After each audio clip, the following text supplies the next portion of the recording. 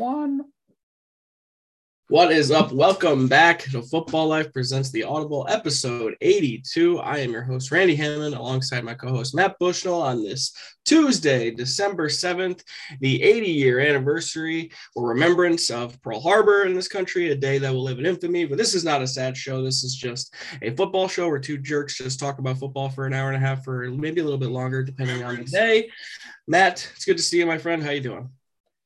Oh, Randy, you know how it's going in this world of Arizona. It was cloudy today. We're in the low 70s. I try not to complain about the weather too much because, truly get to struggle through these winters down here. But the important thing is that we had football this past weekend, and it wasn't pretty. Not pretty at all. Well, thank you for the weather report in Arizona. The rest of the country who lives like me in the Northeast or, even the Midwest does not appreciate your complaints because, hey, yesterday was 55 here in upstate New York, but the snow is coming for sure. But yeah, I'm in the holiday spirit. I got my ugly sweater on. We're gonna have a couple more shows before Christmas, so I'm getting into the spirit. I hope you guys are too. I got some sports stockings up behind me. You guys can enjoy those as well. Episode 82, Matt Bushnell. Before we get into the thick of it here, the famous 82s, there's been a bunch of them. Great wide receiver, tight end number in history of the sport. What do you got for me this week? I'm going to go with, in my opinion, one of the greatest tight ends that ever played football, and Shannon Sharpe. I believe a 3-time Super Bowl winner and just a fantastic tight end. Could block, could catch, could run, really elite skills. He'd be a top 5 NFL pick. This last draft, he would have went to the Falcons, number 4. Guarantee it. And then Bob Pollard's another guy who should rightfully be in the NFL Hall of Fame, but he isn't. Agreed. I got 3 for you real quick. One that before my time, one that ruined my life for about a decade, and one that I just enjoyed watching his highlights. John Stallworth, a Steelers legendary wide receiver, and Hall of Famer, born number 82 in those 70s teams. And then Jason Witten, I'm sure any Giants fan, when I say that name, just wants to hide their eyeballs, but the slowest guy ever, but somehow would pick up every 3rd and long that you possibly could imagine for the Cowboys. Ruined me for a decade. God, I still hate that guy. And he's terrible on TV, which makes me hate him even more. And then Dante Hall was the specialty kick returner, wide receiver, gadget guy for the Chiefs. I just remember he had some pretty entertaining kick returns back in the day, and I remember him wearing 82. No Devin Hester. He's no Devin Hester. No, no one's Devin Hester. I mean, that's he wore number 23 for a reason. That's GOAT status stuff. Yeah, that's true. Very true. There you go. Throwing you a bone there. But let's start, Matt Bushnell, with our primetime recaps. And let's say Monday Night Football was about as windy and cold of a game, unlike where you're from in Arizona there, that you can imagine. And the Patriots truly embraced it and said, we're not going to let our quarterback from the South, from Alabama, ruin this game for us. He doesn't have the arm strength to win this game, so we're gonna let him throw a total of 3 times, and one of the times it looked like Josh McDaniels was pissed that he opted out of a run and threw the ball. So the Patriots at one point ran the ball 32 straight times on the Bills, and they win in Buffalo 14-10 to improve to 8-4 and take a commanding lead in the AFC East. I have serious questions on the coaching decisions in this game, Matt, but before we get to that, I want to get your initial thoughts on this one.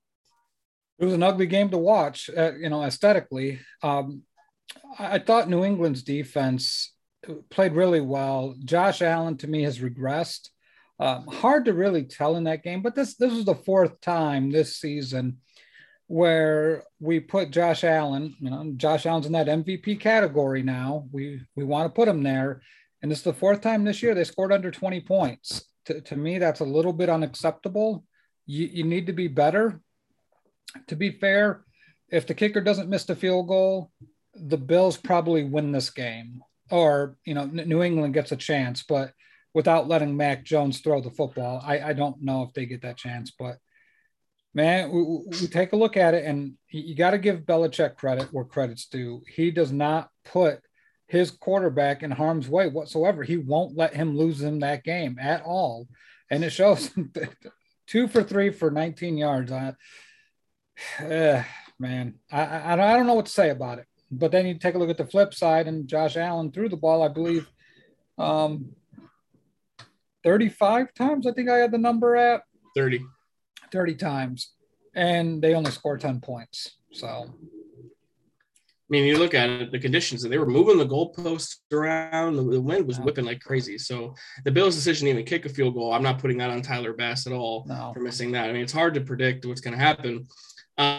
This to me comes down to just the coaching strategy coming into this game. It was what won this game to me.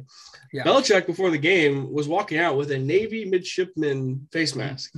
If you know anything about Navy, they run the ball every play, basically. Like, they're 98% of the time running the football. He gave away his game plan before the game even started.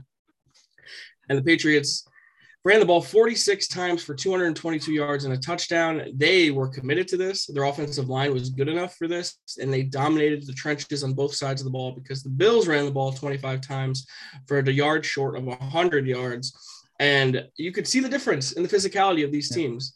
The Bills, for some reason, were not prepared for this, and they refused to make the adjustment. I don't know why they didn't stack the box. I don't know why they didn't force Mac Jones to beat them, because that's clearly what the Patriots did not want to do. They did not want to put the ball in Mac's hands, and I don't blame them. I mean, this is what coaching is. It's putting your players in the best possible position to win.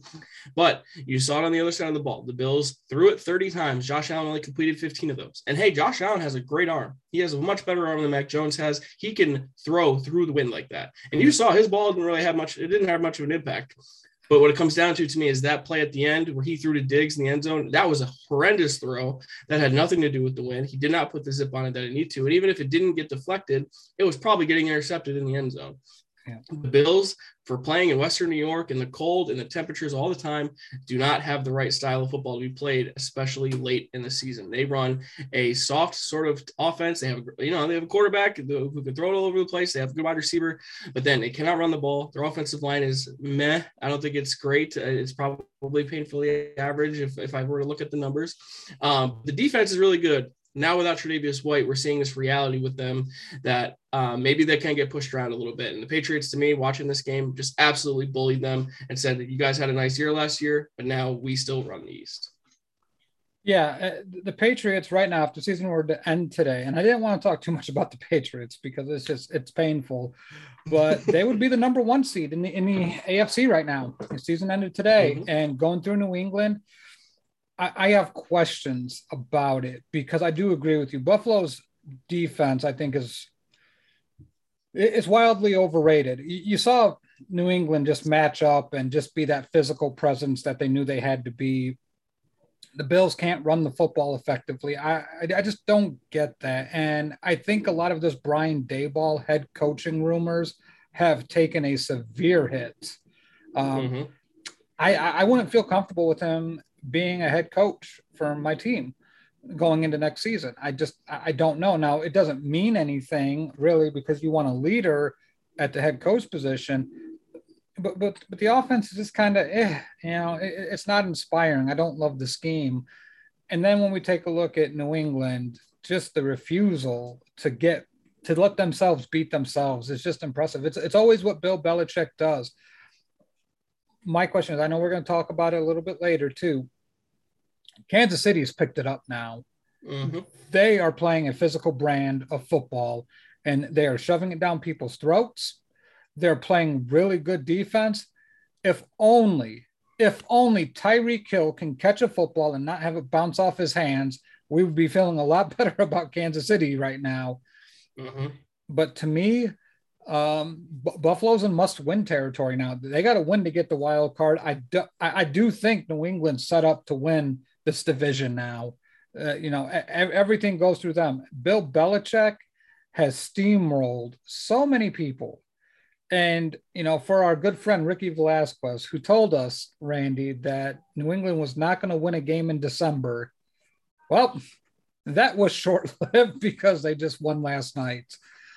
So Patriots are good. It's a sound football team that's going to play really good football, old school football, and they're not going to beat themselves. So Bill Belichick does. Him and Nick Saban are cut from the same cloth. They are just a step above the rest of the coaching world. And, you think with age they would slow down, but it does not appear that is the case. And I said 8-4 earlier. The Patriots now 9-4. and in control of the AFC East. And then, you know, like you said, the 1 seed, they're 6-0 on the road, which is pretty impressive. Yeah.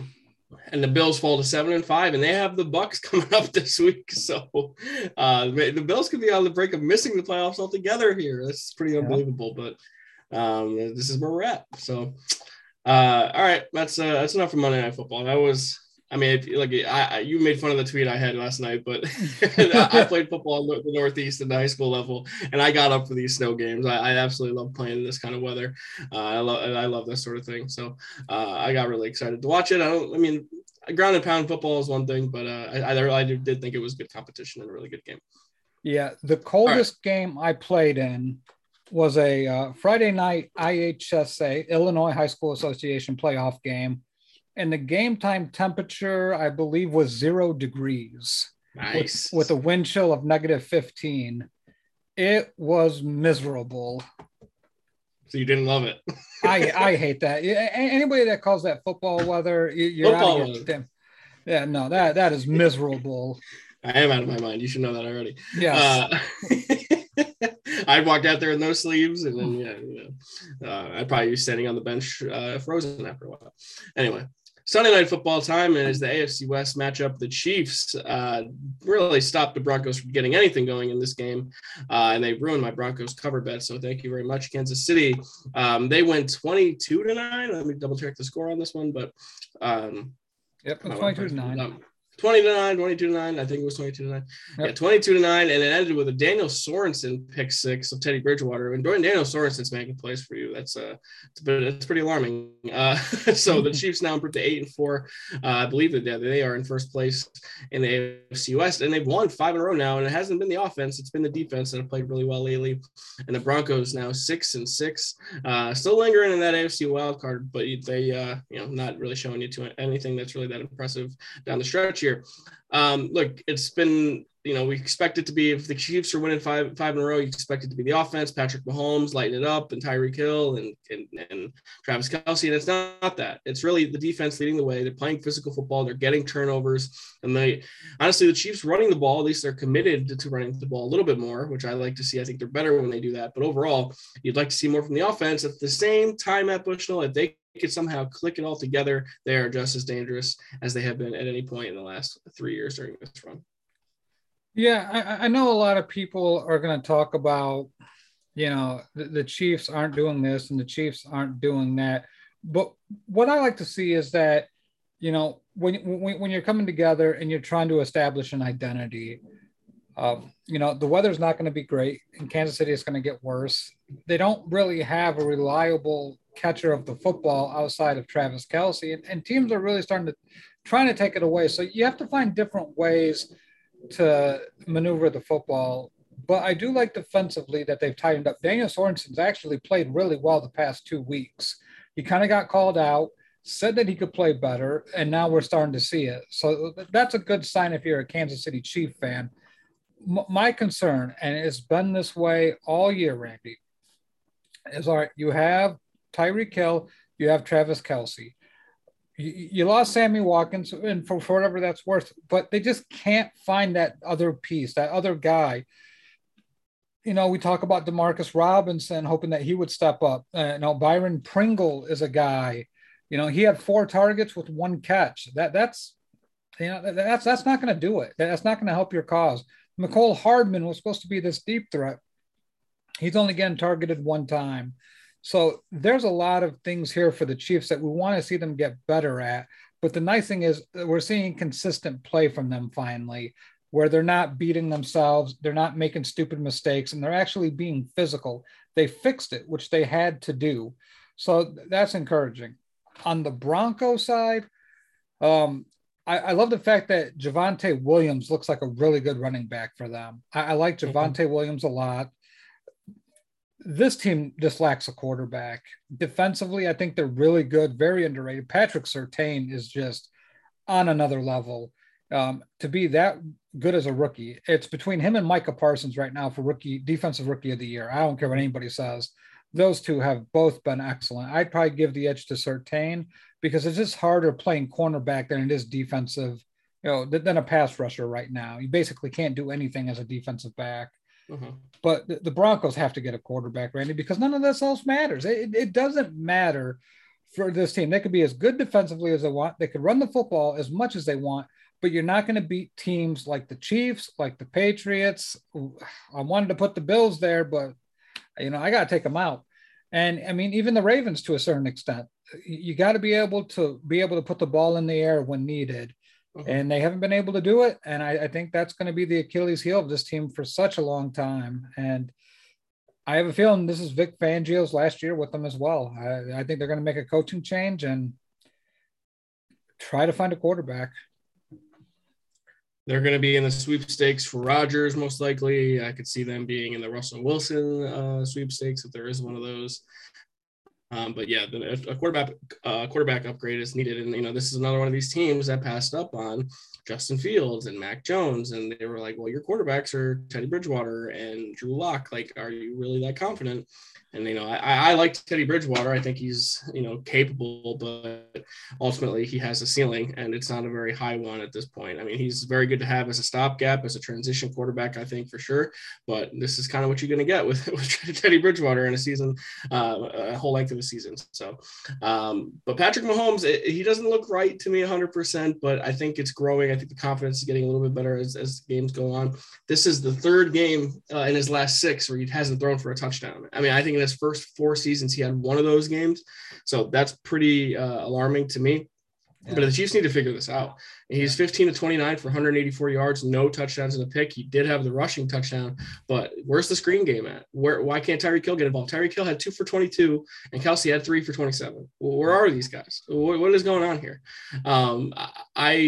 I think the Chiefs have a veteran coaching staff. They have veterans all over the place. I trust them in that aspect of it, but I need to see them start to play better on the offensive side of the ball until I can fully trust them again in the postseason. And that's totally possible. There's still a few games left of the season here, but I need to see that be done before I'm ready to go all back in on Kansas City. Yeah, I just like the fact that they have taken this approach to run the football. I mean, it was 24 carries. Mm-hmm.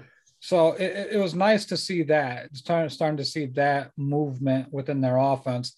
I do agree with you. Patrick Mahomes, it's not looking good right now, but I think with his past success, they just have to get a threat in the backfield. A lot of teams don't worry about them. Clyde Edwards-Helaire had 14 carries for 59 yards. There has to be more to that so you can bring up the safeties. I mean, these defenses are just dropping back. Now, I'm going to give them a little bit of a break here because I do think Denver is so good defensively. Mm-hmm. And Vic Fangio, for my money, is the best defensive coach in football. I don't think it gets better than Vic Fangio defensively. He can take a lot of guys and make them look really good. And I think with Denver, we see that. But I agree with you. Chiefs got to find a way to start kicking this offense into a higher gear. Because let's face it, Randy, we both know 22 points is not going to be enough to win in the playoffs. Well, I mean, again, 7 of those coming from a pick 6. So really, they only scored 14 points. I mean, yeah. The offense, it leaves a lot to be desired. And it used to be so entertaining to watch. So I'm still a little I want a little bit more. That's all. Yeah, that's fair. Maybe I'm being greedy. I don't know.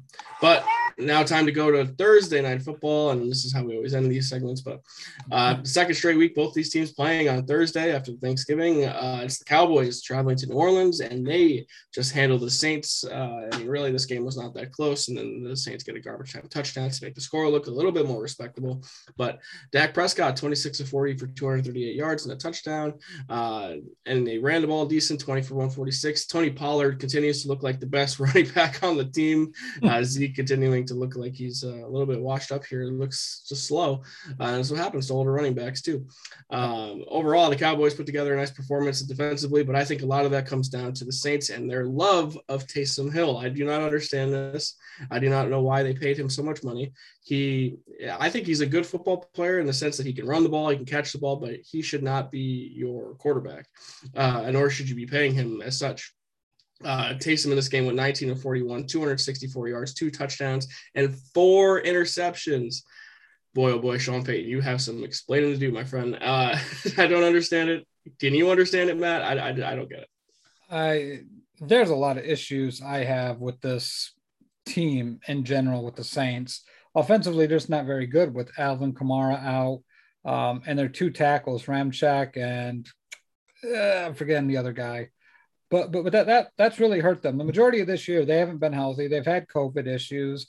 And with Michael Thomas being out, it's just not a dynamic offense. And the quarterback position, if you don't have a guy like Drew Brees to really elevate a lot of these lesser guys, it really shows up. It shows up way too often. You got to take a look at this team as a contender to be drafting a quarterback soon. If it's not this year, it's got to be next year. I don't know if they can wait a year. This quarterback class isn't that great. To me, Randy, this class feels a lot like that Daniel Jones and Dwayne Haskins type of draft. Without the Kyler Murray. Well, yeah. Kyler Murray, yeah. Maybe there's one guy like that in that draft, but probably not. Maybe it's the Geno Smith type of quarterback class. It feels like the Jared Goff, Carson Wentz draft to me. That's what it feels like. Carson Wentz is actually playing a really good quarterback. Yeah, I could see one of these guys being like Carson Wentz, but I mean, who knows? Okay, I mean that's fair. Maybe that's how it turns out. But the Saints just need to. It feels like they need to reboot. I wouldn't be opposed to trading Michael Thomas. And I think with running backs. I'm with you kind of on this. If your team's not in contention, you just try to get what you can for him. Like I would trade Kamara for some draft capital. I would see what I can get. He's a really good running back. He's a playmaker. He would make the Chiefs very dynamic. And would they be willing to do that? That's something that they would have to look at. But to me, I think you trade these pieces to get more draft capital because the Saints, it's been a nice run and it's a lot of history there. And maybe Sean Payton leaves. Maybe Sean Payton decides that, he's had enough time in New Orleans and he wants to go somewhere else. So it might be the perfect time to hit a reset button. Dallas, they're just steamrolling to that division title, Randy. I don't know if anything's going to stop them. The Washington football team keeps on winning. And Carlos Borges, Carlos, thank you for tuning in. Kenny Pickett from Pitt is interesting. I know Matt Corral is a very popular name among some circles, but to me, I would have to see more games from those guys. Really, it's next year's class that I'm drooling over with guys like Marcus Stroud that's going to be in there, who's just unbelievable. Bryce Young will probably be in there. Yeah, Bryce Young. Yeah, that's going to be a really good class. So, but Dallas, I don't know if Washington's got the depth. We just found out today that Fitzpatrick's going to be out for the rest of the year. So really, it's your guy, Tyler Heinicke time. So Dallas, that's who Dallas is going against. Philly's not going to catch them.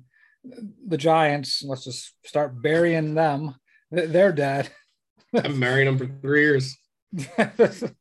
So really it's Dallas. They had to win this game. They won the game. They, comfortable lead. I want to say, they're 2 games up on the Washington football team, 2.5 up on Philadelphia. So to me, I think Dallas wins it, but to me, nothing changed. Dallas is getting those turnovers. They're running the football and, Dak played not a great game, but he played okay. Yeah, I think, without Amari Cooper, you see the difference on the offensive side of the ball for the Cowboys. I think Cooper is a real difference maker for them. I think Lamb did play limited, but Cooper came back for the first time since he had that COVID problem. He wasn't himself, really. I mean, 2 for 41, but once Cooper is more involved is when the Cowboys are truly moving along like what they're capable of. But the Cowboys are still capable of these stinkers. They lost on Thanksgiving Day to the Raiders and they lost to the Broncos. Like, they are capable of losing games that they should win. So, it's never, it's possible. I mean, the Cowboys and Washington play each other this week, so that's going to be a big game for the division. They could really wrap that up with a win this weekend, but we're going to talk about that a little bit later. The Cowboys did what they needed to do in this game. Defense played well enough. Micah Parsons, as you mentioned earlier, is making a case to be the defensive rookie of the year. I believe he's got 10 sacks already on the season. He's been remarkable for them, and really filled in the edge spot when DeMarcus Lawrence got hurt. So he's been pretty versatile for them all around. So the Cowboys 8-4 now. The Saints 5-7. If there's ever a time to blow it up, as you mentioned, Sean Payton, you got to swallow your pride and just time to blow it up. It's just not working right now for New Orleans. Yeah, I wanted to ask you. We get a lot of talk of defensive player of the year stuff, right? Mm-hmm. At what point does Trayvon Diggs start entering that conversation? Because he's got 9 interceptions on the year.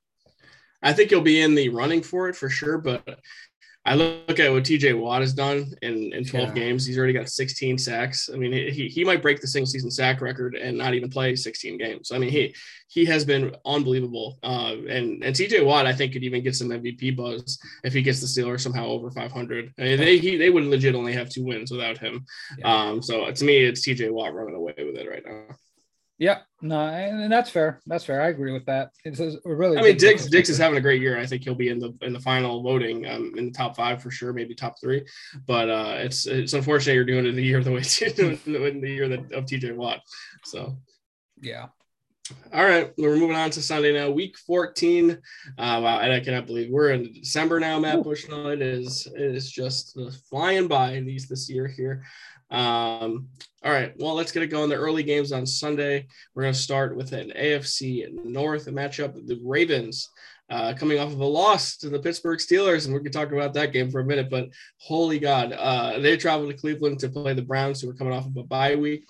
But let's start with those Ravens because they played like poop. Like, they played a terrible football game, but they still found a way to come back. Lamar Jackson drives down the field at the end of the game, throws a touchdown that you would assume ties the game. No, doesn't tie the game because John Harbaugh decides, I'm going to go for it, and I'm going to try to win the game right here now. There's probably a minute left in the game. All fine and good, I guess, but good play design. Again, TJ Watt, my guy, coming in and just blowing the play up. Lamar has to take a step up, has a bad angle on the throw to Mark Andrews, overthrows him.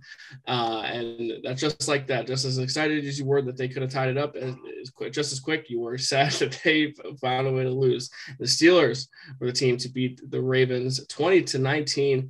And a huge game. The Ravens now 8-4, Steelers 6-5-1. But the Ravens now lose Marlon Humphrey for the season, their star corner. He, I believe, had a shoulder issue, and that's what Harbaugh said after the game and why they decided to go for it. They didn't think they could have gotten a stop, which is, the Ravens are by far the most injured team in the league still. So 20-19 loss to the Steelers. Now the Ravens come around and they get another divisional game against the Browns.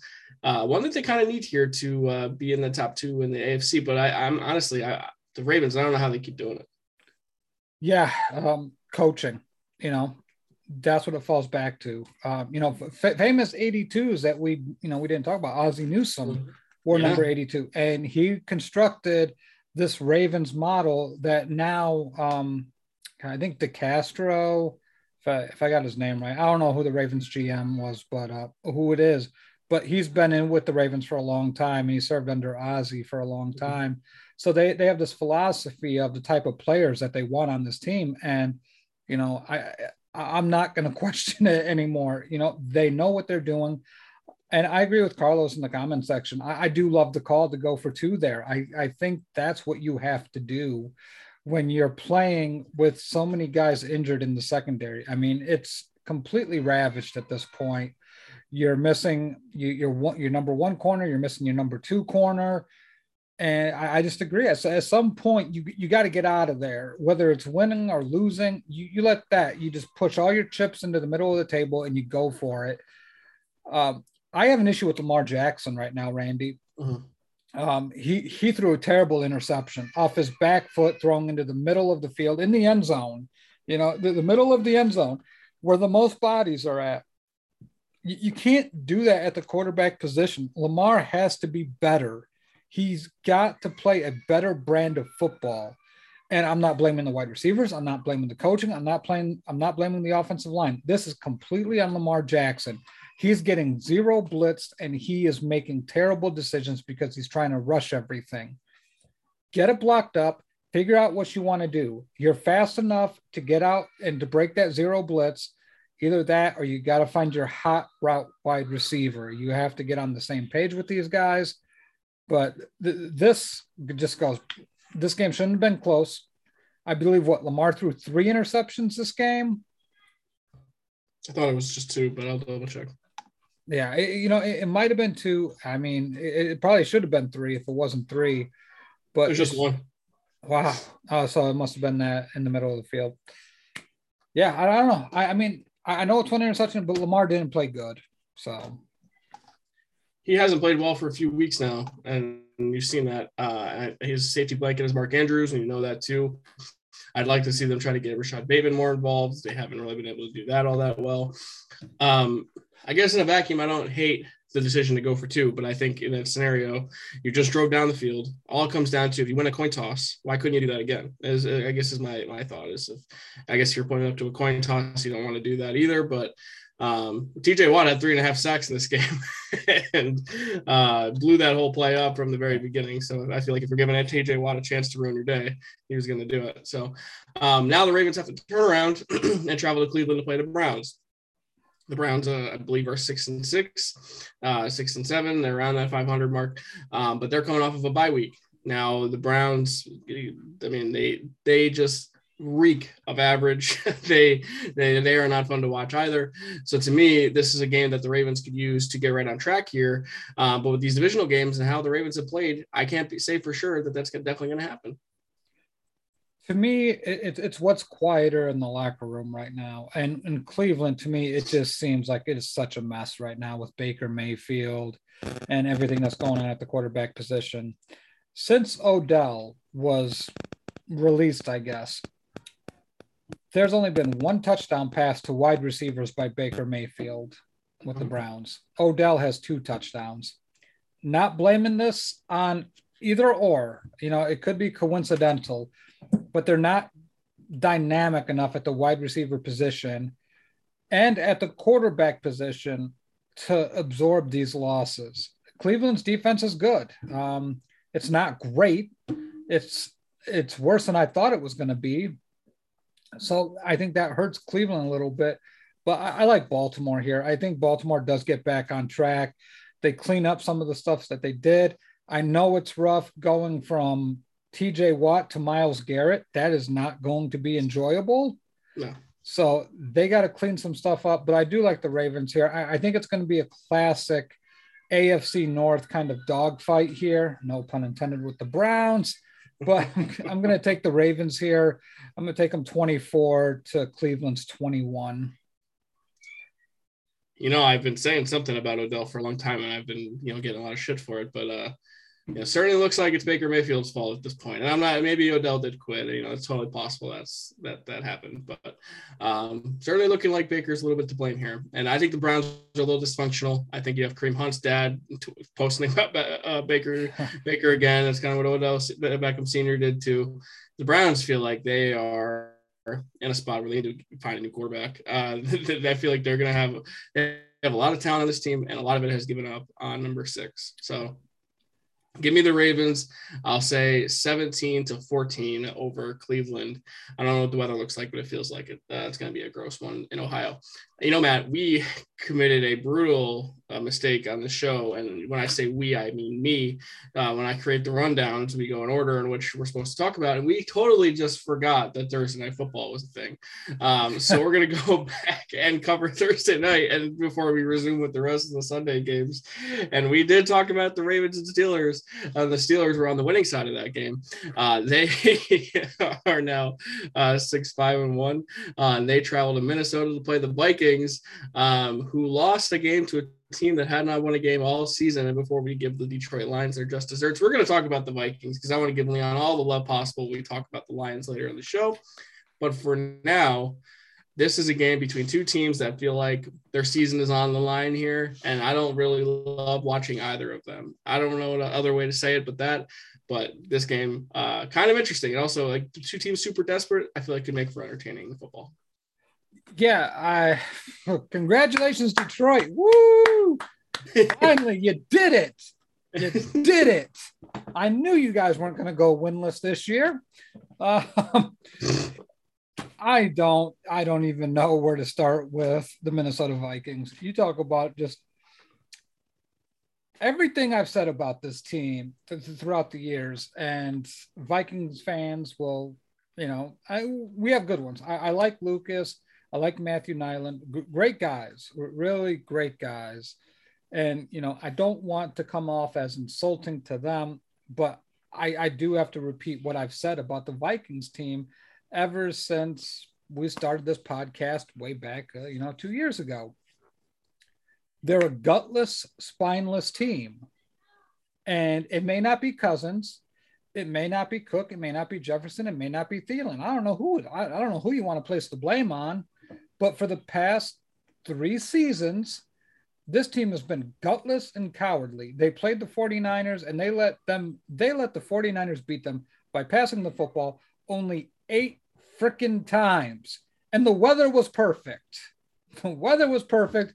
And you let the 49ers beat you by throwing the football less than double digits.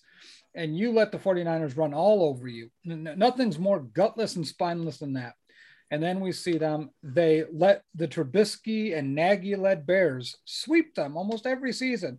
They finally beat them once last season. First time in Nagy's career, he's lost to the Vikings. And then you take a look at this Detroit game. Like, it doesn't make any sense. You are more talented in every aspect. Your backup should be able to beat this Lions team, and you couldn't do it. So now you go into Pittsburgh, and guess what? You're probably going against the defensive player of the year, like Randy said earlier, and you're going to be playing against an offense that's got more talent than the Detroit Lions. They have an older quarterback that can't move, but he's still very smart when it comes to the game of football.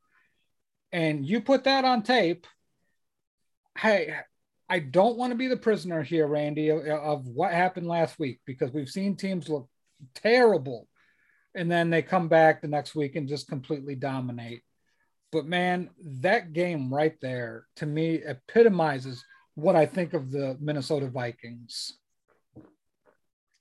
Now we get Kirk Cousins in primetime, and we know how that goes. So they are 5-7 now, and if they lose this game, their season is all but over. I think I just can't put myself in a situation to trust Kirk Cousins. I think he threw 1 interception in that game, but he could have thrown 3. He had 2 other brutal throws that were dropped by the Lions secondary. He's just an average quarterback, and he has highs and he has lows. And this year he's played pretty well for the most part, but I think now we're seeing him come back down to earth. I mean, Justin Jefferson is unbelievable. He had 11 for 182 in that game and a touchdown, and he should have had more. When Thielen went down in the first quarter, I don't know how Jefferson didn't have 20 catches in that game. He's just unstoppable. And I think more of that could happen in this game as well. But the Steelers offense actually looked decent. Deontay Johnson came alive in the second half against the Ravens. Chase Claypool's a nice player. I like him a lot.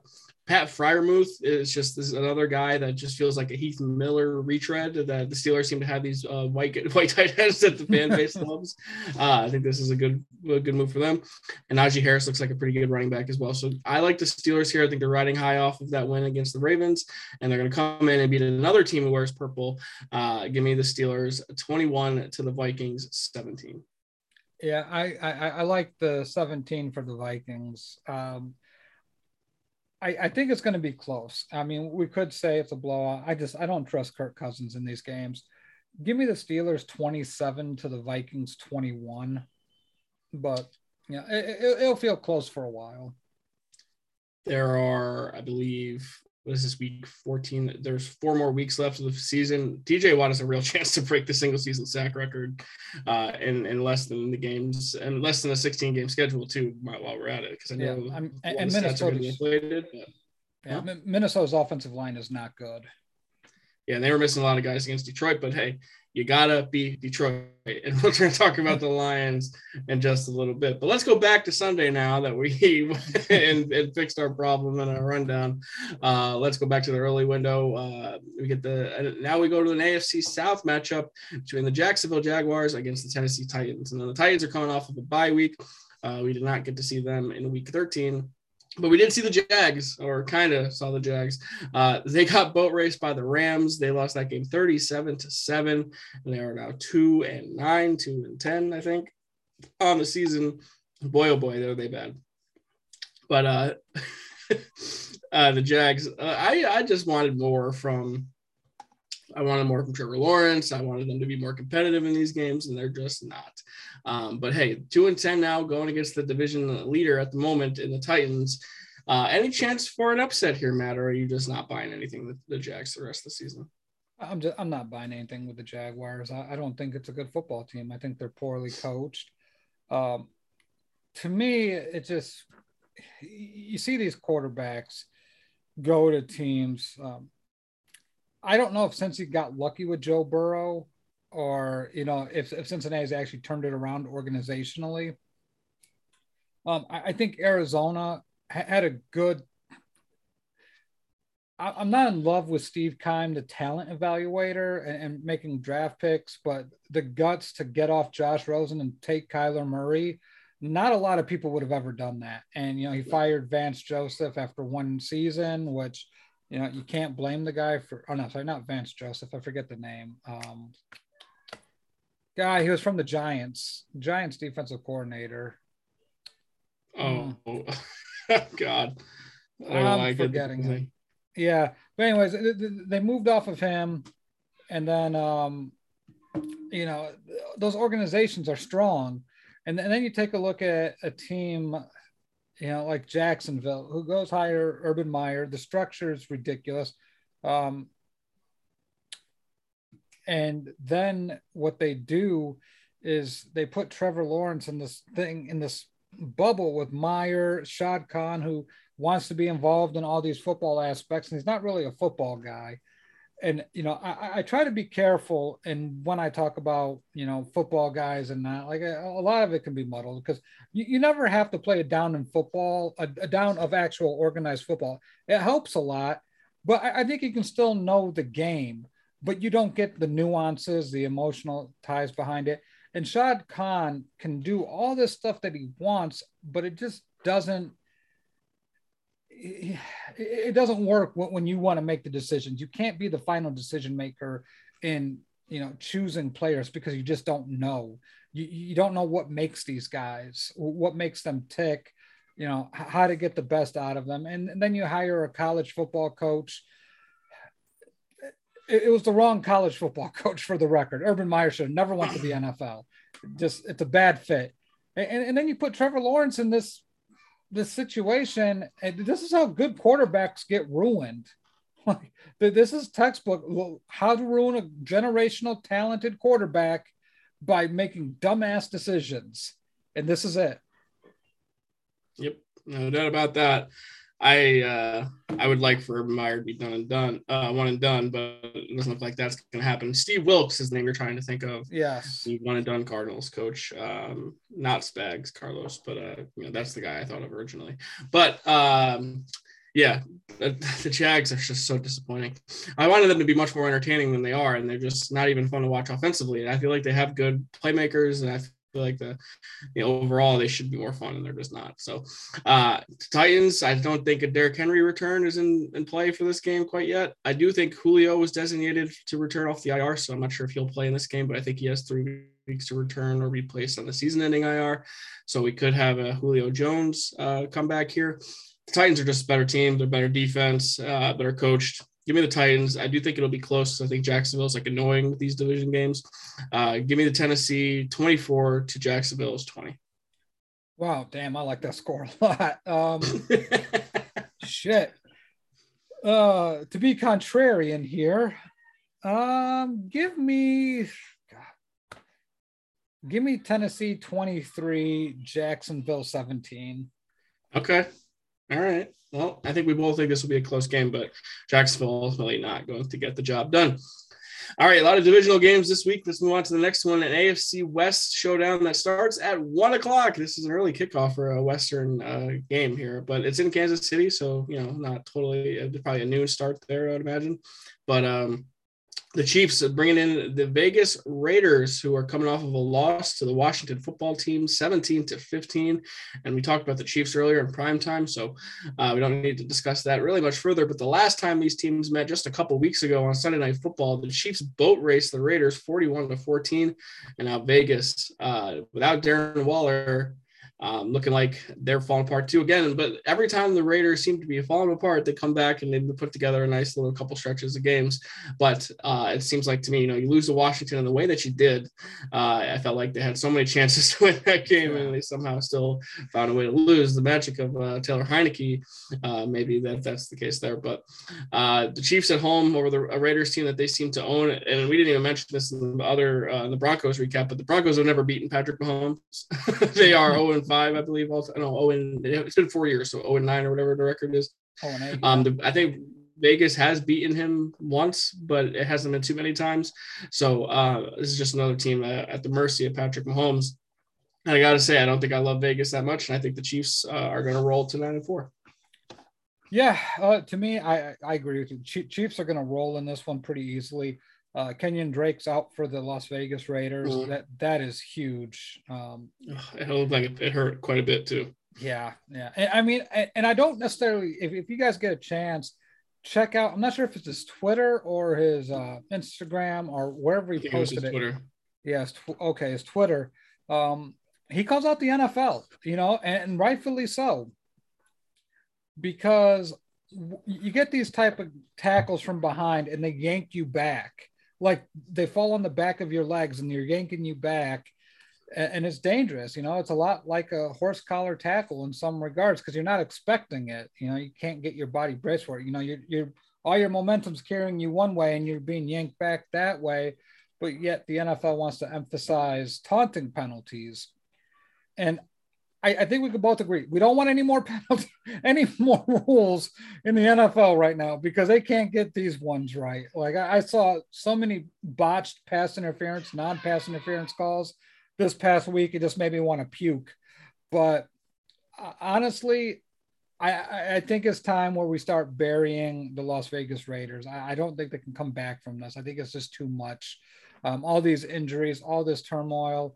I do like what Bisaccia has done with the Raiders. I mean, hats off to that guy, having to fill in for such dysfunction under Mark Davis and then John Gruden's emails. And also, I think you have to give kudos to Derek Carr for trying to keep all this together. It's good leadership by these two. And I think Bisaccia actually might and maybe deserves another shot to do this again next year. I don't think he's hurt his chances, but they're not beating Kansas City. That's just not happening. Kansas City 34 to the Raiders 21.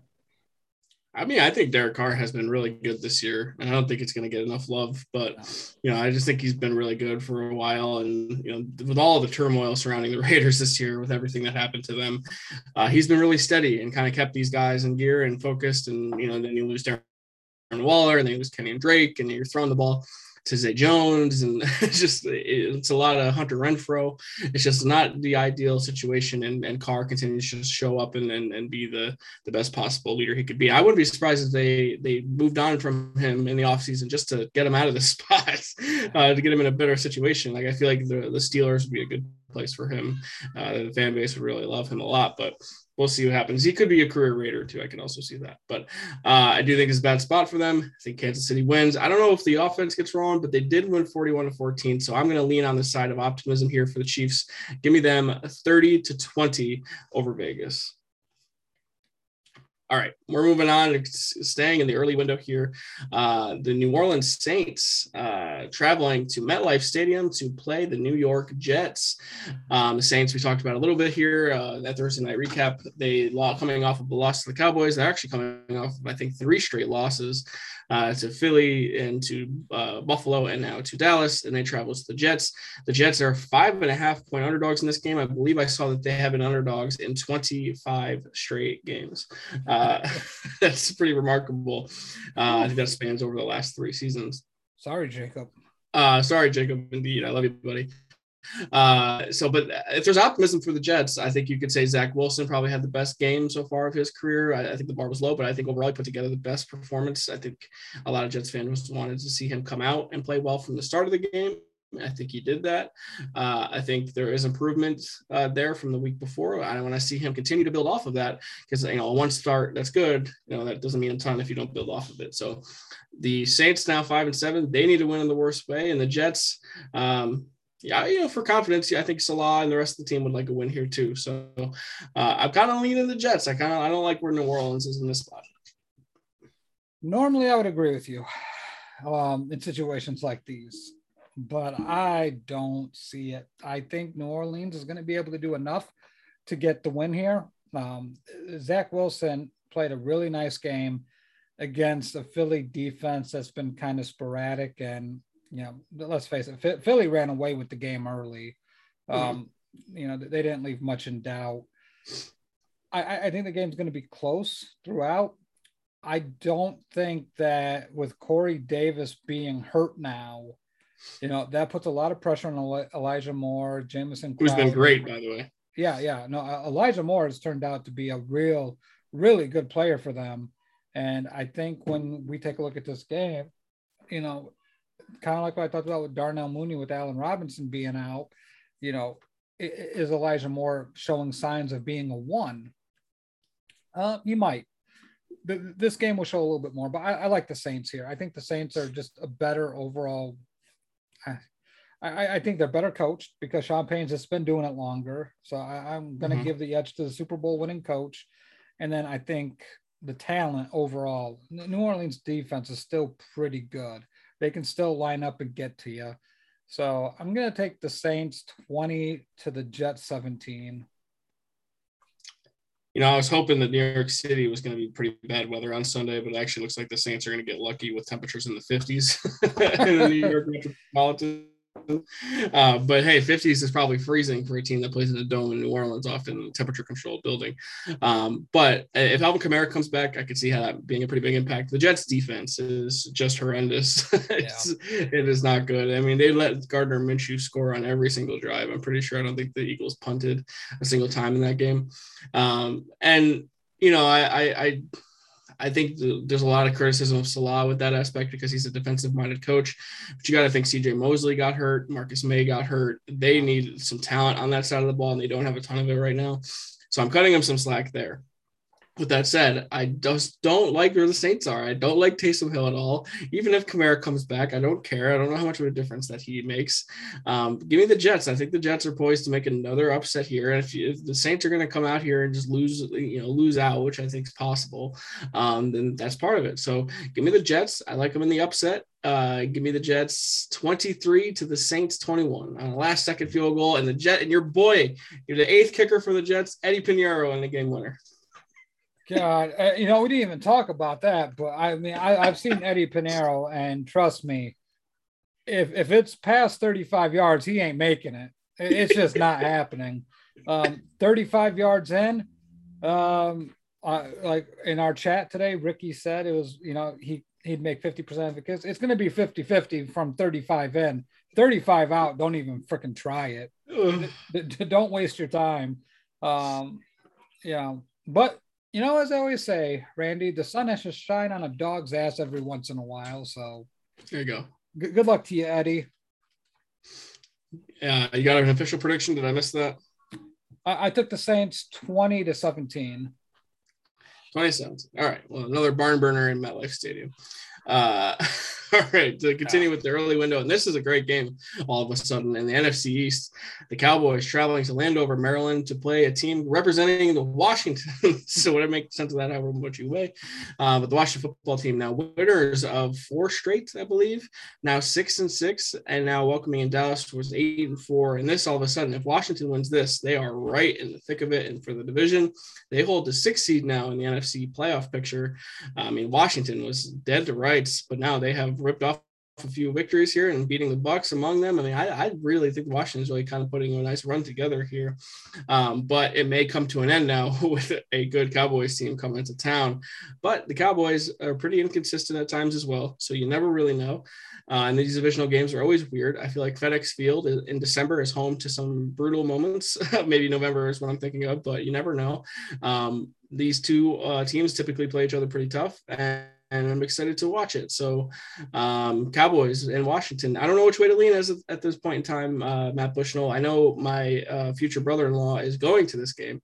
So he's a Cowboys fan. So I'm kind of rooting for him to lose, to be honest, just so I can have fun. But I don't know if that's really going to happen. I feel like, I don't know if I trust Washington enough.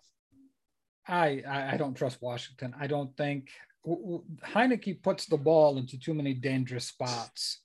And with Trayvon Diggs having the year he have, I mean, so TJ Watt had 3.5 sacks last week. Mm-hmm. Trayvon Diggs may come back and have 3 interceptions this week. I just don't trust Heineke in his ball placement. He throws it high, which is, better than missing short. But still, if they're playing those deep safeties or, cover 2, cover 3, however they align that defense against the Washington football team, it's going to be kind of, iffy.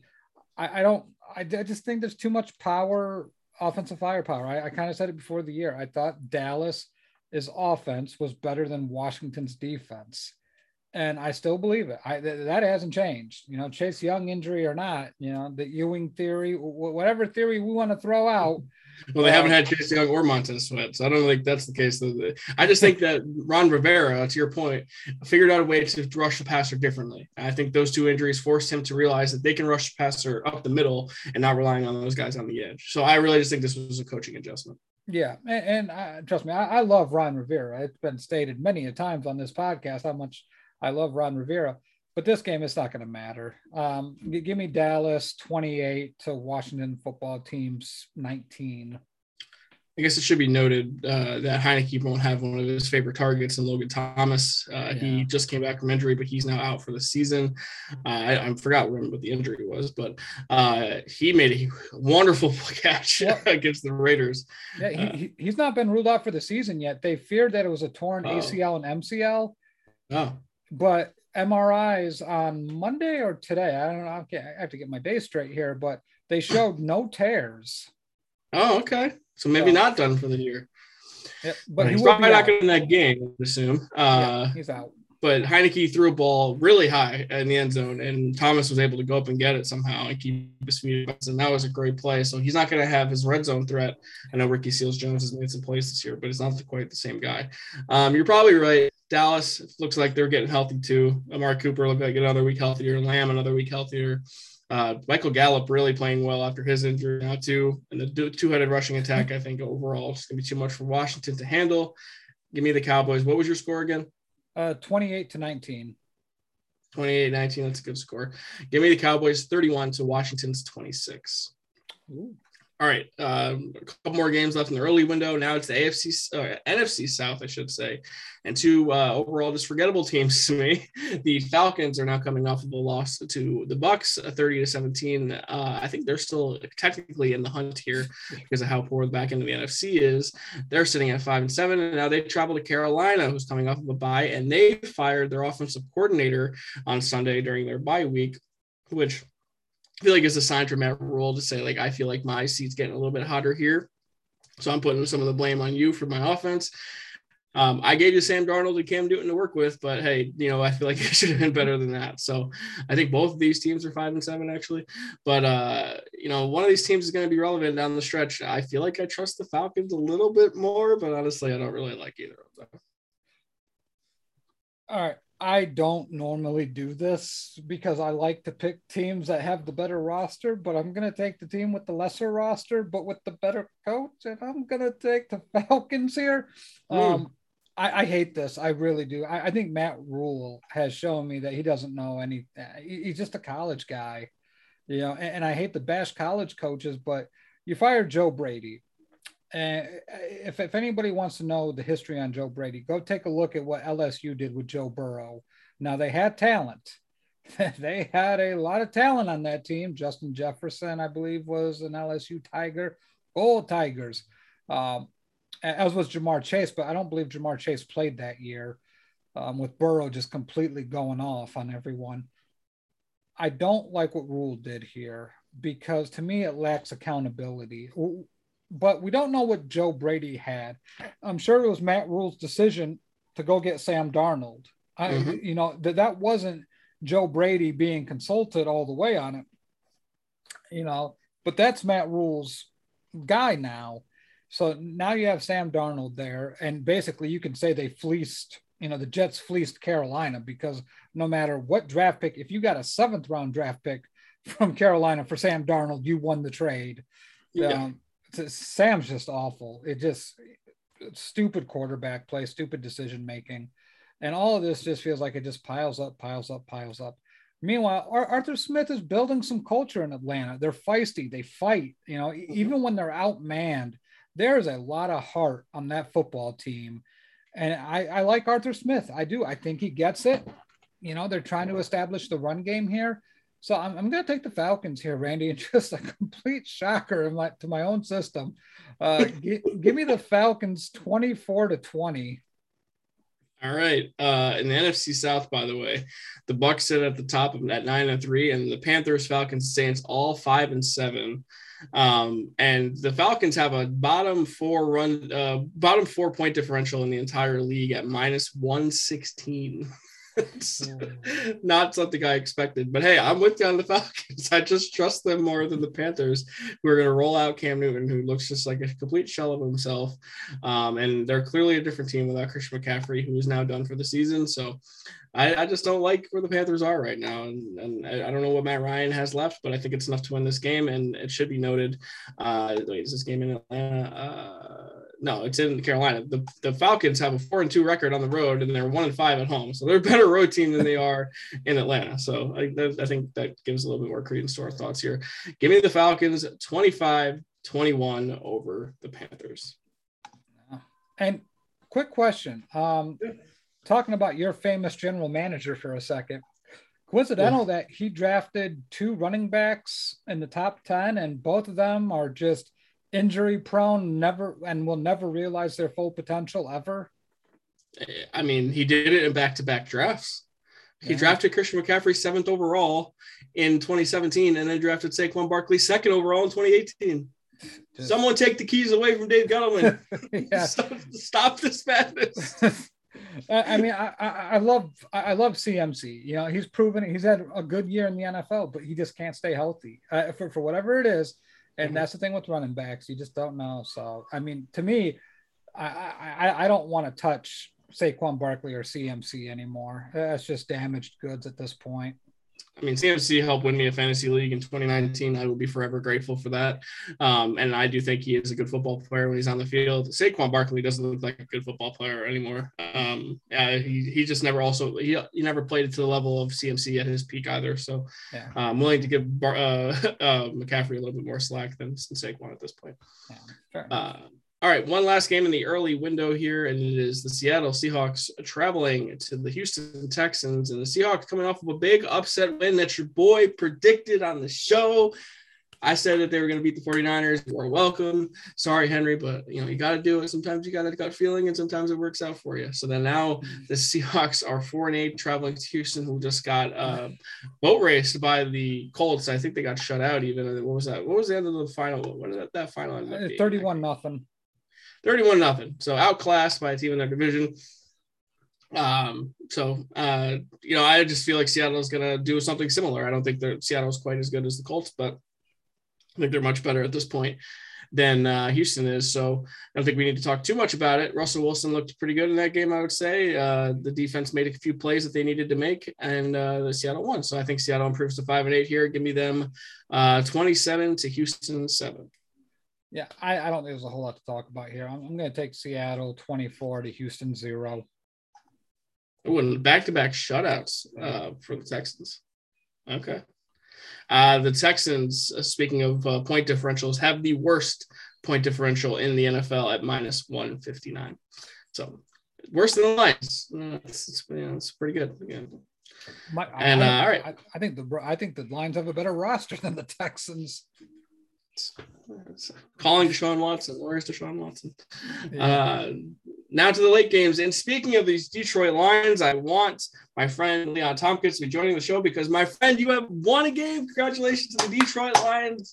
10-1, no longer. Now 10-1. Jared Goff, whoever said you weren't clutch, my friend. He threw a game-winning touchdown pass to Amon-Ra St. Brown as the clock expired. It is a walk-off game-winning touchdown pass for Jared Goff. I believe it's his first victory with not Sean McVay. I think it was. Definitely his first victory since the trade, but his record with Sean McVay and without Sean McVay is pretty crazy.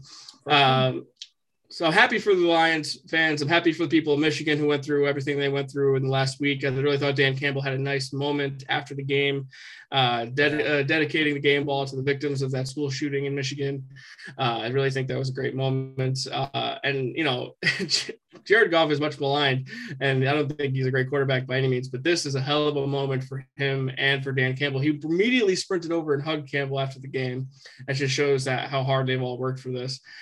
Sorry to Lucas and all the other Vikings fans that it had to happen to you, but if it had to happen to somebody eventually. Now the Lions get to travel to Denver to play the Broncos. Now, I don't know what to make of this, because now are the Lions flying high? Are they about to rip off a little win streak here? Or is Denver going to say, hey, we lost the Chiefs, but we're still light years better than Detroit, and they're going to get off their schneid and get back on track here and maybe still make a playoff push? Yeah, I mean, congratulations again, Detroit. Woo!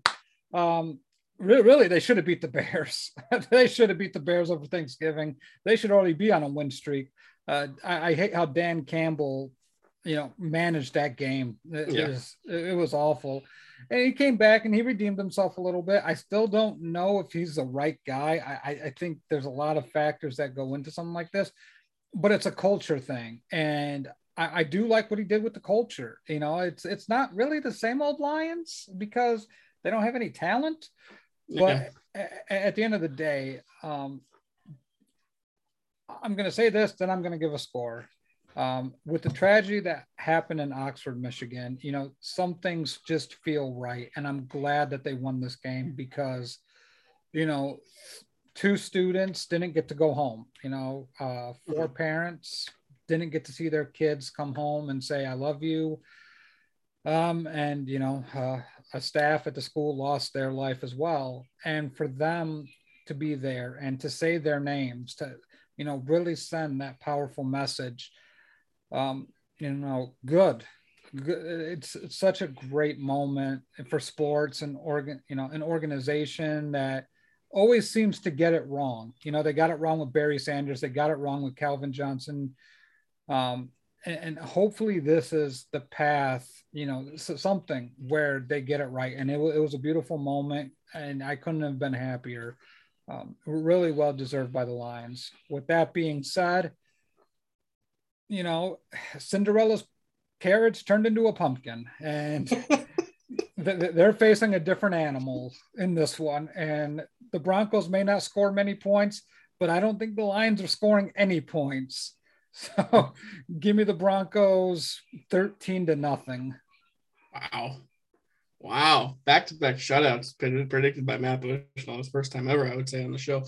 To your point, I just think Dan Campbell gets it. Yeah. I think between some of the other coaches, Matt Patricia and a lot of the other people who have run the show there in Detroit have missed so many times.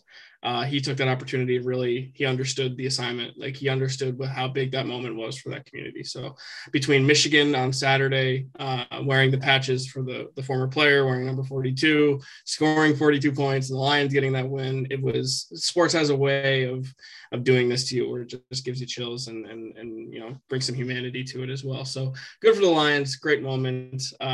But I don't know how many more victories you have left in store for your season here. And that's okay, because you get the number 1 pick, get a damn good player in the meantime.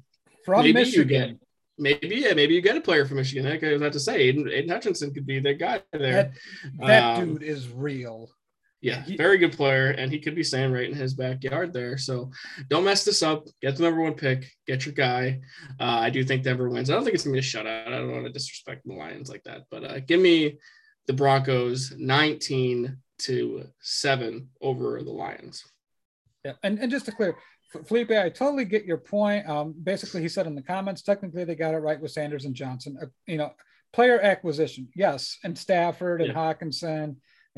Chris Spielman. Yeah, I mean, Herman Moore, a lot of great players in the Lions organization, but more or less it's just how they treat their past players, how they fix those wounds. It's great that you can find those players and identify those players, but it's the what happens after that. Barry Sanders should have never retired at that point. They mishandled that situation. As a team, you want to find ways to make sure that doesn't happen. Calvin Johnson should have never retired. I mean, we're talking maybe when it was all said and done, Calvin Johnson may have been the greatest wide receiver that ever would have played this game. He was that special, and they screwed that up. So at some point, it needs to change. And it looks like they got a guy in a position of power to change some of this. And that's important. Yes. Absolutely. And I give the Giants a lot of shit. for a lot of things. And sans Odell Beckham Jr., they really do a good job of treating their former players well, with respect and honoring them the right way. I mean, they held on to Eli Manning for 3 years too long because of his past success for the team. I mean, they retired Michael Strahan's number 13 years too late, but they still gave him his due. I mean, eventually they always do it. And it's a tradition that, the Giants have always done. So I give them a shit. I mean, they never even mentioned Odell Beckham Jr.'s name after the trade, which is something I still never really understand. But for the most part, it's just some things you take for granted in that aspect because of how poorly the Lions have done. Like Calvin Johnson is willing to forgive them if they just made one decision and they don't want to do it. It's pretty crazy. You have such legendary players and they don't want to associate with you. So hopefully Dan Campbell can help fix some of that. Yeah, I think. And Felipe, because he brought this up, it reminds me almost of how Vince McMahon burned so many bridges with former WWE legends, and Triple H tried to rebuild those relationships and get those guys into the Hall of Fame. I wonder if Dan Campbell can be the Triple H in this instant and kind of bring back some of these legends. You never know. Who knows? Yeah, it might have to be. Might have to be. All right. Moving on with the late games here. We're going to go to Cincinnati, Ohio, where the 49ers are coming off of a loss to the Seahawks that we just talked about. They're now traveling to east of Skyline Chili and play the Bengals, who also just lost a home game to the Los Angeles Chargers. So both these teams lost this. I don't know if you want to call this a loser leave town game, but the Bengals 7-5, right in the thick of the AFC playoff race here. And the Niners, 6-6, they also have a chance to make the NFC wild card. But hey, whoever loses this game is in a much worse spot and totally cripples their chance to make the playoffs. I think the Bengals are angry. I think Joe Burrow is pissed by all the body language and all of his actions during the game will tell you that. And I think the Bengals are ready to just say, hey, we're good and we're ready to make the postseason. And this isn't just like your old Bengals. So 3 things that are concerning to me for the 49ers. Debo's out, and we saw that on Sunday, how much that affected the Niners. And then Fred Warner is probably missing this game as well. That is a huge injury. I don't love the Niners secondary, and offensively they feel disjointed without Debo, because I mean Debo's basically their one-man wrecking crew. Jimmy Garoppolo did hit Kittle on a touchdown pass, which we haven't seen in a long time. So Kittle can still be a difference maker, but I feel like when you go into Cincinnati, that defense is not bad. Justin Herbert's an elite talent. Jimmy Garoppolo is not Justin Herbert. So we can cross that off right now. I like Cincinnati in this game. I don't think the 49ers are going to travel well without their biggest playmaker and Debo Samuel. Fred Warner not playing, if that holds true, that is going to be significant, especially against how Cincinnati likes to run their offense. They have a very nice running back in Joe Mixon. So he's going to be important. And I don't believe Nick Bosa, I think you can neutralize Nick Bosa a little bit. So I'm going to take Cincy here, Randy. I think everything's aligning. What I saw from the 49ers game against the Seahawks was concerning. Seahawks are not a good football team right now. Russell Wilson's throws are not, obviously he's got that finger that I think is still an issue. Joe Burrow's pinky finger is also an issue, but I believe that's on his non-throwing hand though. So that might help out as well. So I like Cincy a lot here. Give me Cincy. I think they're going to beat the 49ers 31-21. Yeah, I think the Bengals really shot themselves in the foot on several occasions in that Chargers game. They finally come back. I think it's 22-20 after a couple of Chargers turnovers, and they're driving, and then Joe Mixon fumbles the handoff, and the Chargers pick it up and return it back for a touchdown, and then they were finished the game. I believe they scored 18 unanswered or something like that. But it was a weird game, and I think, you saw the frustration on Joe Burrow's face. He hurt his finger in that game. At the end of the half, I've never seen this before, but he tried to rush, throw a Hail Mary, and I think he wanted to hike it, and as time expired, he just let the clock run out, and then he unstrapped it all angry, started yelling at the sideline. My only guess is that they're still in his head at that point. They can still talk to him because there's still enough time on the play clock that you're allowed to. Yeah. And then they just said, don't snap it. Don't snap it. Like, Joe, don't snap it. And then he got really angry. So they pulled the Chargers, honestly. I expect that more from the Chargers, but it ended up being the Bengals this time around. But to your point, I don't trust the Niners right now. No Samuel out there. Their secondary is banged up. You see the frustration building with Kyle Shanahan about Jimmy Garoppolo too. He Oh, threw a brutal interception in this game. They cut away to Shanahan right at the perfect time. He like rolled his eyes and got all mad because you could tell Jimmy made a huge mistake. And then the safety. If you had a guy with a little bit more mobility, a little bit more self-awareness, you don't take a sack in that spot, and you are able to get rid of the ball at the very least. And he couldn't. He got sacked. Safety. That's a momentum shifter. Absolute game changer. And that came after a brutal pick after a drop from Gerald Everett. So I think Kyle Shanahan understood the moment in that time that they could have really established themselves as one of these NFC playoff teams. And now it's going to slip away. And I think it continues to do that here. I like the Bengals roster. I like they have a ton of talent. And I don't think the defense is half bad either. Give me Cincy. I like them 34 to 23 over the 49ers. Now we get to talk about my team, unfortunately. The New York Football Giants, coming off of a brutal loss to the Miami Dolphins, get to go to LA to play those Chargers, and Justin Herbert and the quarterback that could have been, and was just killing it with them. And the Giants, now 4-8 on the season. Mike Glennon, believe it or not, didn't get the job done. They lose 20-9 over the Dolphins, and just really. It's not even like that. You don't expect to win with your backup quarterback and you have some injuries and stuff. Just the coaching staff does not do a good job of putting these players in a position to succeed. And we talk about Belichick, who just, did everything he could to put his players in a position to succeed. Joe Judge now has 3 of the most cowardly punts in the last 20 years of the NFL. He punted in this game twice on 4th and short on the Dolphins side of the field. When you have nothing to lose, you're 4-7. Like, why are you punting for field position? It is. He lost me. I'm over Joe Judge. He's done with me. I know they're not going to fire him unless they lose out and I get embarrassed throughout the rest of the season, which I don't know if that necessarily happens, but boy, oh boy, Joe Judge, the philosophy here is flawed, and it's a conservative one that I'm not the biggest fan of. And now this is even worse here. Well, Daniel Jones' neck injury, he looks like he'll be out a few more weeks, if not season ending. They are seeing a specialist to determine that this week. And then your boy Mike Glennon comes in to fill in, and now he got diagnosed with a concussion. So he is out unless he can clear concussion protocol time, which doesn't seem likely for Sunday. Do you want to know who the Giants quarterback 1 is? Jake Fromm, who was just the 4th string quarterback on the Bills 2 weeks ago. My, oh my, if you're a Giants fan, you need to sit back and just remember how great it was to have Eli Manning as your quarterback for 16 years, because this is something you never, ever had to worry about. Man, this Giants season is over, and I'm personally thrilled because that means people are going to get fired. But at the same time, you don't want this level of embarrassment. And I really just hope if it is going to be poor at the end of the season and they get blown out and they lose every game, fire Joe Judge too. Blow it up. Let's start from scratch.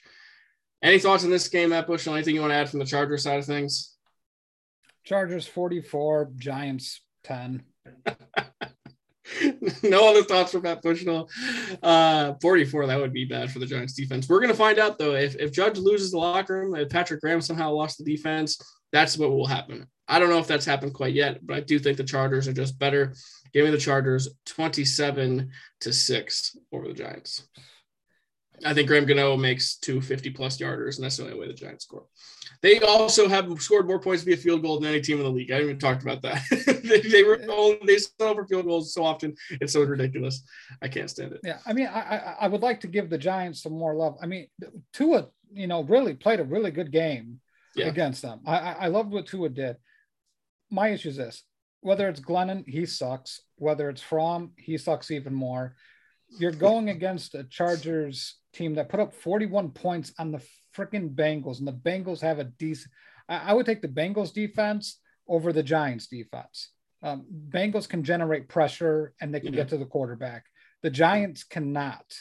The Giants are a better tackling team, I think, and the better secondary on the Giants, I would say, but that's about it. Yeah, but the Bengals front 4 is so much better than the Giants front 4. You give Justin Herbert time to diagnose. I mean, they're going to slice and dice. One thing I will say, though, for your benefit here, Randy, Keenan Allen's out. Yes, I was just going to say that. So that may save you. I may have to come back. I will come back down a little. It's going to be 34-10, the Chargers. Donald Parham instead just lights it up a little bit. Yeah. Not totally concerned. I think, they're still going to have a nice day. So, all right, moving on to the last of these late games. And this could be the game of the day, and it could be the Bills season on the line here. But Buffalo now travels. They don't have to deal with the same windy, cold temperatures they deal at home because they're going to Tampa Bay, Florida to play their old nemesis, Tom Brady and the Buccaneers. And the Bucs coming off of a 30-17 win over the Falcons. And as we talked about earlier, the Bills losing that game last night, 14-10 against the hated Patriots. Not going to lie, this feels like the Tom Brady MVP late season push. And I like the Bucs big in this spot, and the Bills feel like a little bit of a mess right now. I don't normally like to gloat on the show very often, but I told everyone Tom Brady was going to win the MVP this year. Like, it was set up so perfectly for Tom Brady. And Buffalo, you had to play Tom Brady for 20 years in your division, and he ruined your season for 20 years. He's going to ruin your season again. You thought he left, and you thought you would never have to have him ruin your season ever again. But guess what? With Tampa Bay, he's going to ruin it one more time. The Bucs are really good. They're better. The offense is so well run. And I give credit to Brady on that, because Brady is so precise, so cerebral when it comes to like, everything's got to be this way. When you have a quarterback that's much of a leader, it's like, even if you're 1 yard off, we have a standard here where it doesn't matter if it's a foot or an inch. If you're not in the spot that you're supposed to be, I'm going to let you know about it. And that's unacceptable. That's what Brady brings to this team. The Bucs, to me, are getting healthy. They're getting better on defense. I like everything I see from them. Outside of the Antonio Brown fiasco with the fake COVID card, turns out, Randy, and I have to see if I can validate this story. He got a fake COVID card. He started feeling worried. So in late August, he went to go get vaccinated. So the NFL had a fake card on him on file, but he was vaccinated when this investigation was taking place. Just some of the dumb shit of all the dumb things. Like, Antonio Brown, what the hell is wrong with you? But you gotta clear that conscience, man. That conscience is the other thing. And this guy has one of all the people in the NFL. All the people. Antonio Brown. So I think he didn't want to disappoint his mentor in Tom Brady. I think Tom Brady was ready to kill him. But I like the Bucs here. The Bills, to me, Josh Allen could have all these cerebral things said about him. He's got this big arm. He could throw across the wind. It doesn't matter in any weather condition. It's all about Josh Allen. Well, guess what? Tom Brady is Tom Brady. He's got 7 Super Bowl rings for a reason. It's not by mistake. I think the Bucs win this one, Randy, 28-27. Oof. It sounds like a great game to me. A few notes on the Bucs. Brady now leads the NFL in passing yards and passing touchdowns. And Leonard Fournette leads all running backs in receptions. So who saw that coming? Leonard Fournette's been great for the Bucs. Yeah. It really has been. I still think Aaron Rodgers is going to win MVP. My only concern with that prediction is that I don't know if the NFL writers are going to vote him MVP, considering all of the back stuff.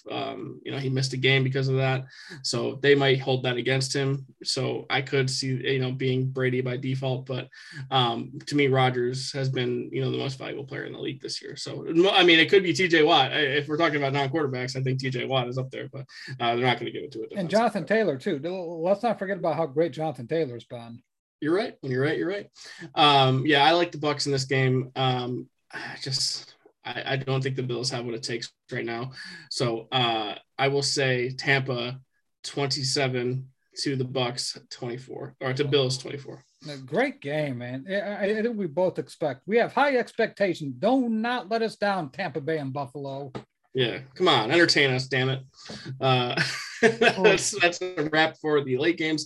Primetime time now, Matt Bushnell, and it's your Chicago Bears traveling to the frozen tundra of Lambeau Field to play the Green Bay Packers. And boy, every time they do this game in primetime, I just wonder why. Because I feel like it's always not as good of a game as it could have been, and Rodgers ends up coming out on top. So I guess I'll just say, give me the Packers in this game. Give me them 27. All I want is Justin Fields. Give me Justin Fields, and I'll be fine. Give me the Packers 27 to the Bears 16. Matt, what do you think? I don't even want to fucking talk about this shit. So I shared a tweet in our group chat. Alex Shapiro, who is a reporter for NBC Sports, talked to Darnell Mooney, and Darnell Mooney, who's a wide receiver at the Chicago Bears, has said, "No, Justin Fields, if there's any pain, we're not seeing it in practice. He looks great." And Matt Nagy does what typical Matt Nagy bullshit that he does.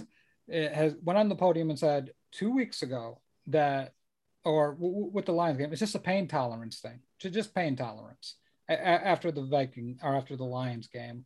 So basically, he put all this on Justin Fields, insinuating that Justin Fields isn't tough enough to handle this. Keep in mind, Justin Fields is the guy who broke his ribs against Clemson and went back in and proceeded to throw 6 touchdown passes in the college football playoff, then went to go play Alabama. If there's one thing I don't question about Justin Fields is his pain tolerance and his toughness, but this idiot fucking coach has done it again. Like, he was told, there was a report out that he was told by George McCaskey, the principal owner of the Chicago Bears, Virginia's his mom, to start Justin Fields, bench Dalton. And guess what? We got to see the Andy Dalton show in full effect against the Arizona Cardinals, who, in my opinion, is like one of the top 2 teams in the NFL this year, absolutely obliterate the Bears. 4 interceptions for Dalton. And this is the guy that Nagy wants. So are we going to see Justin Fields on Sunday night? Probably not, because this is Matt Nagy's middle finger to ownership. And I hope they fire his ass after this game, because I'm sick of this shit as a Bears fan. At least with your Giants, Randy, they don't actively sabotage their fucking quarterbacks. They don't go out of their way. Not on purpose. Just ineptitude. Matt Nagy has gone out of his way to make life as difficult as possible on Justin Fields. And I don't care, anybody can say whatever. If you don't like Justin Fields, if you like whatever better, you got to see Andy Dalton. No one better say a damn word to me that Andy Dalton's better than Justin Fields. You are on fucking crack. After watching that, I'll tell you what, Randy, it should have been more than 4 interceptions. It should have been fucking 6. This guy, I'm sick of it. I'm sick of it. Andy Dalton is a bum-ass quarterback who happens to be a redheaded ginger who needs to go.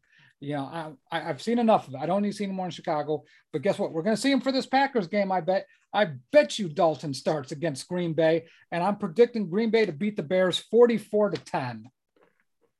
God, if it's Dalton, I have to change my prediction to like 52-13 or something like that. If it's Dalton, he's just atrocious. I don't even want to watch this fucking, I don't know why. If I was the leaders of NBC, there's no way this game would have stayed where it was at. There is absolutely no reason. I don't think the Bucks could have got moved because they've been on prime time. I think the max is 5 or 6. The Bucks have been on prime time as much as they can be on prime time. I would have put Dallas and Washington in this spot. Yeah, any other game. Like, at what point have you not seen enough Bears-Packers game to know how this is going to play out? Aaron Rodgers is going to go for, I don't know, let's say 27 for 34, 310 yards and 4 touchdowns in his sleep. It's the same damn story. Every time these teams play at Lambeau Field, 300 yards, 4 touchdown passes for Rodgers, no interceptions. This game sucks. There are some quarterback issues in Green Bay. I don't know if you've seen this today. Yeah, because Aaron Rodgers can't practice. Yeah, he can't practice on his fractured toe. I believe the Love situation is he's on the COVID list, I think I saw. So what was the quarterback's name that they called up? I want to get this right because this is the guy that you might have a chance to beat. Packers QB. Let's see. Why do we think Aaron Rodgers is not playing? Well, I just want to give you some hope. I wanted to make no. I don't want any hope. I want the Bears to lose as embarrassingly as possible, so this nightmare of Matt Nagy can be over. I'm done with this idiot. He's a shitty person and a worse coach. Packers elevate quarterback Kurt Benkert. So you could be facing Kurt Benkert. Yeah, in the fourth quarter when the Packers are winning 38-0. Okay. Hey, keep losing. It only helps my Giants with a better draft pick. So, I support your disdain for the Bears, and I just want to watch Justin Fields. I want to see what these rookie quarterbacks have, and I want to see what he's got. And we had a little bit of conversation about David Montgomery in the chat that you got mad at me about. I want to watch David Montgomery more. I think he's a good player, but I want to watch him more. I think there's things with David Montgomery that a lot of people don't see, and that's fair. Like you guys are absolutely right to question me on anything you want to question me on. My stance is I've seen a lot of tape of a lot of running backs in the NFL. As an overall player, as an overall running back, and I'll stand by it and I'll take all the heat for it. I do believe David Montgomery is a top 5 running back in the NFL for the total things that he brings to the table. Dalvin Cook is not a great blitz pickup running back. He misses a lot of blitz pickups. CMC's hurt all the time, and I just don't like that. Now, Jonathan Taylor, Derrick Henry, absolutely. I mean, those guys are the cream of the crop, deserve to be up there. This idiot Nagy, and just to go back to it, David Montgomery had a 12-yard carry. They pull him out of the game after a 12-yard carry. Like, this is consistent. 6-yard carry out of the game. Like, it's frustrating, man. David Montgomery should be touching the ball 35 times a game, whether it's a combine of runs and cast receptions. This offense is stupid. I'm sick of it. I would just like to watch Fields and Montgomery together with some Mooney. I think the Bears have potential to be entertaining if they would just let themselves be. But nonetheless, if we get Andy Dalton, it's going to be a game where I just put on a movie or something instead. Yeah. You should. All right. Monday Night Football, and it's a good one. It is an NFC West showdown between the first place Cardinals at 10-2, first place in the NFC playoff picture against the Rams, who are now 8-4, who finally got off the schneid with a dominating win over the Jags. I'm not going to take away too much from the win over Jacksonville. It's Jacksonville. I said the same thing about the Niners when they won that game. I can't take away too many things, but the Rams could erase a lot of their problems here if they were able to somehow get a win over the Cardinals. I just don't see it because Kyler's back, DeAndre Hopkins is back, and the Cardinals look as good as any team in the NFL, quite frankly. So the Rams got to show that to me, that they're capable of winning this kind of game, and I don't know if I trust them right now to do so.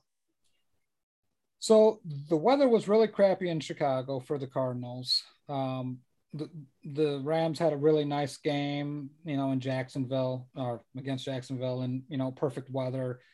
I think that Murray and Hopkins knocked off some of that rust. James Conner looks really good. Like, he looks really, really good.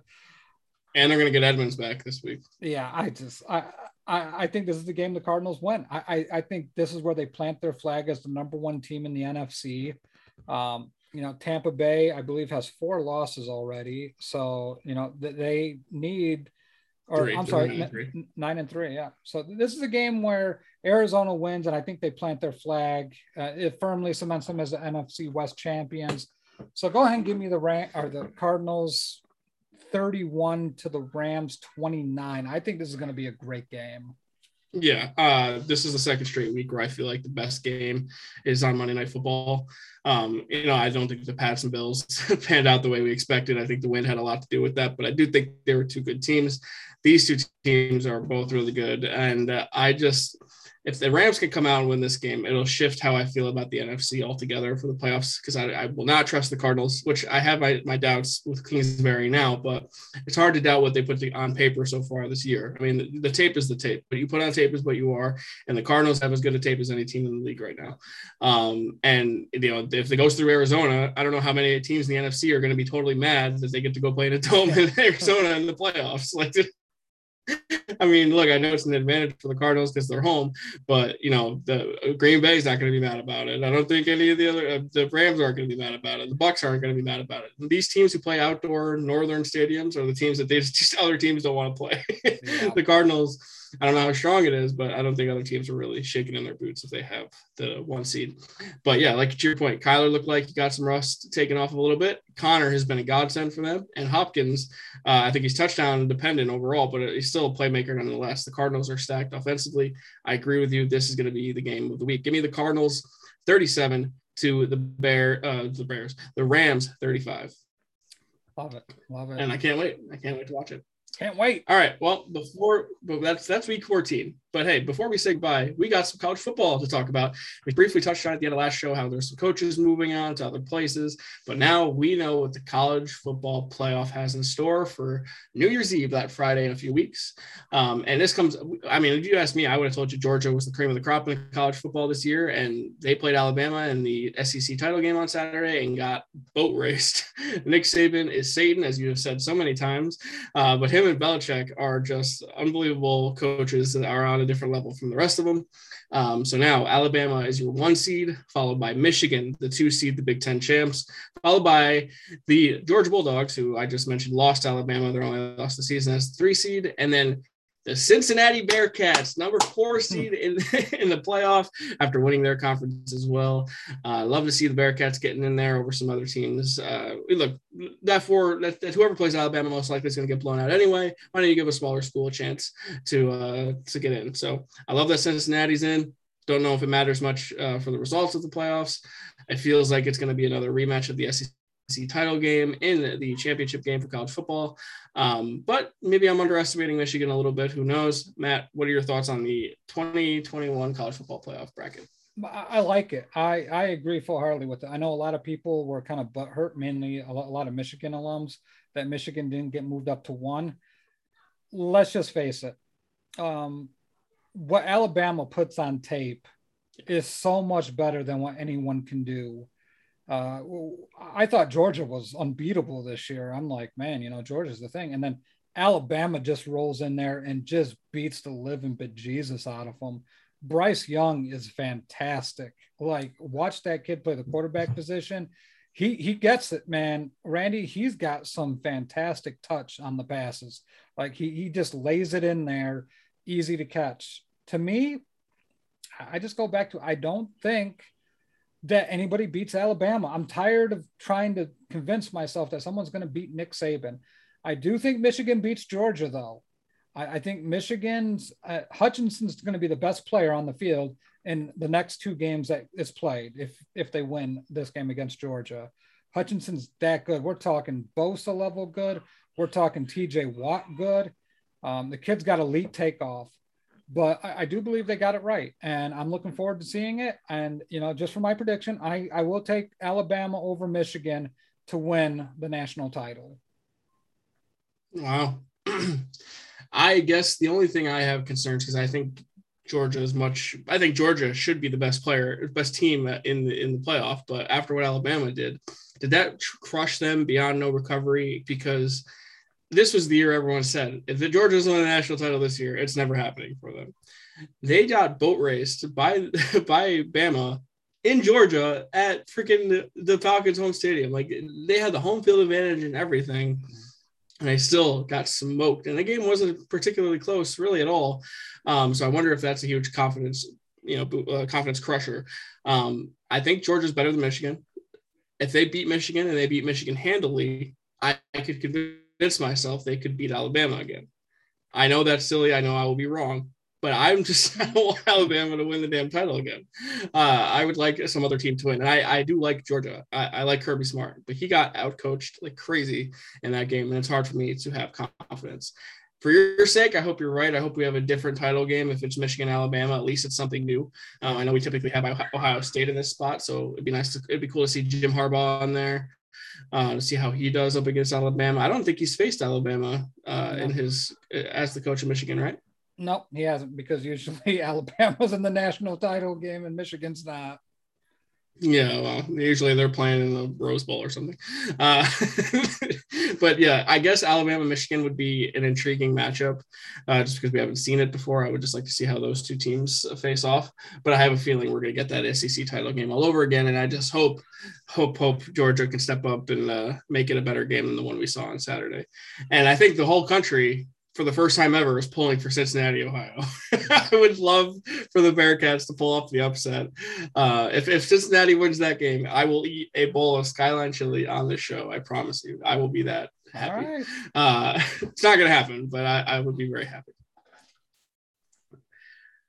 Yeah, so there you have it. College, I think they got it right, too, for the record. Alabama won. He beat Georgia. I think you've earned that. Michigan, too, doesn't bother me at all. And then Cincinnati, if you don't think Cincinnati deserved it, I don't know what to tell you. Notre Dame, had their chances and they came up short. And then Oklahoma State probably had a great chance too, and they fell short to Baylor. And that was a great ending to that game. But they lose, so you don't get in if you lose. Ultimately, that's how this goes. All right. Well, episode 82 now in the books, Matt Bushnell. But before we go, we have a long group of podcasts under this Life Group umbrella that we all love and we all put a lot of effort into. So why don't you tell us about them? I'm not sure if Dong City's going Wednesday. I don't know Dong City's schedule, but with Vince Mercadetti and Henry Maldonado Jr., love those two guys. Baseball is kind of in a weird spot with the lockout, so watch it if it's on. And then we have Thursday, the Work Shoot Wrestling podcast with Jason Brooks and Corey Richmond. Love those guys. Wrestling, always a hot topic. Ball is Life with Leon Tompkins and Jacob Anthony Moses. Love those guys. They will be singing some Bulls praise, with the Bulls just really just handling business, baby. Not a big basketball guy when the Bulls suck, but when the Bulls are good, I'm all in, baby. And then we have Felipe Malicio, who has a rotating guest of partners with Austin, seems to be the latest one. But check those guys out Sunday morning, Monday, around those times.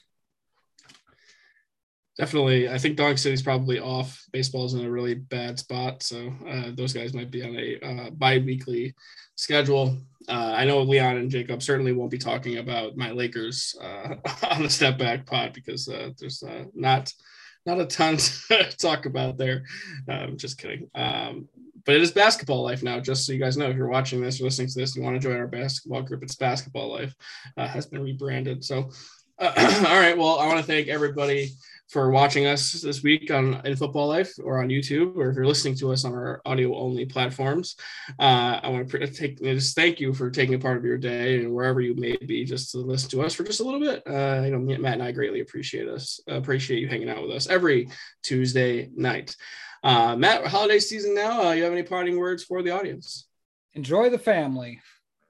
Indeed. Enjoy the family as well. On behalf of Matt Bush, I'm Randy Hammond saying see you guys next week. Be safe.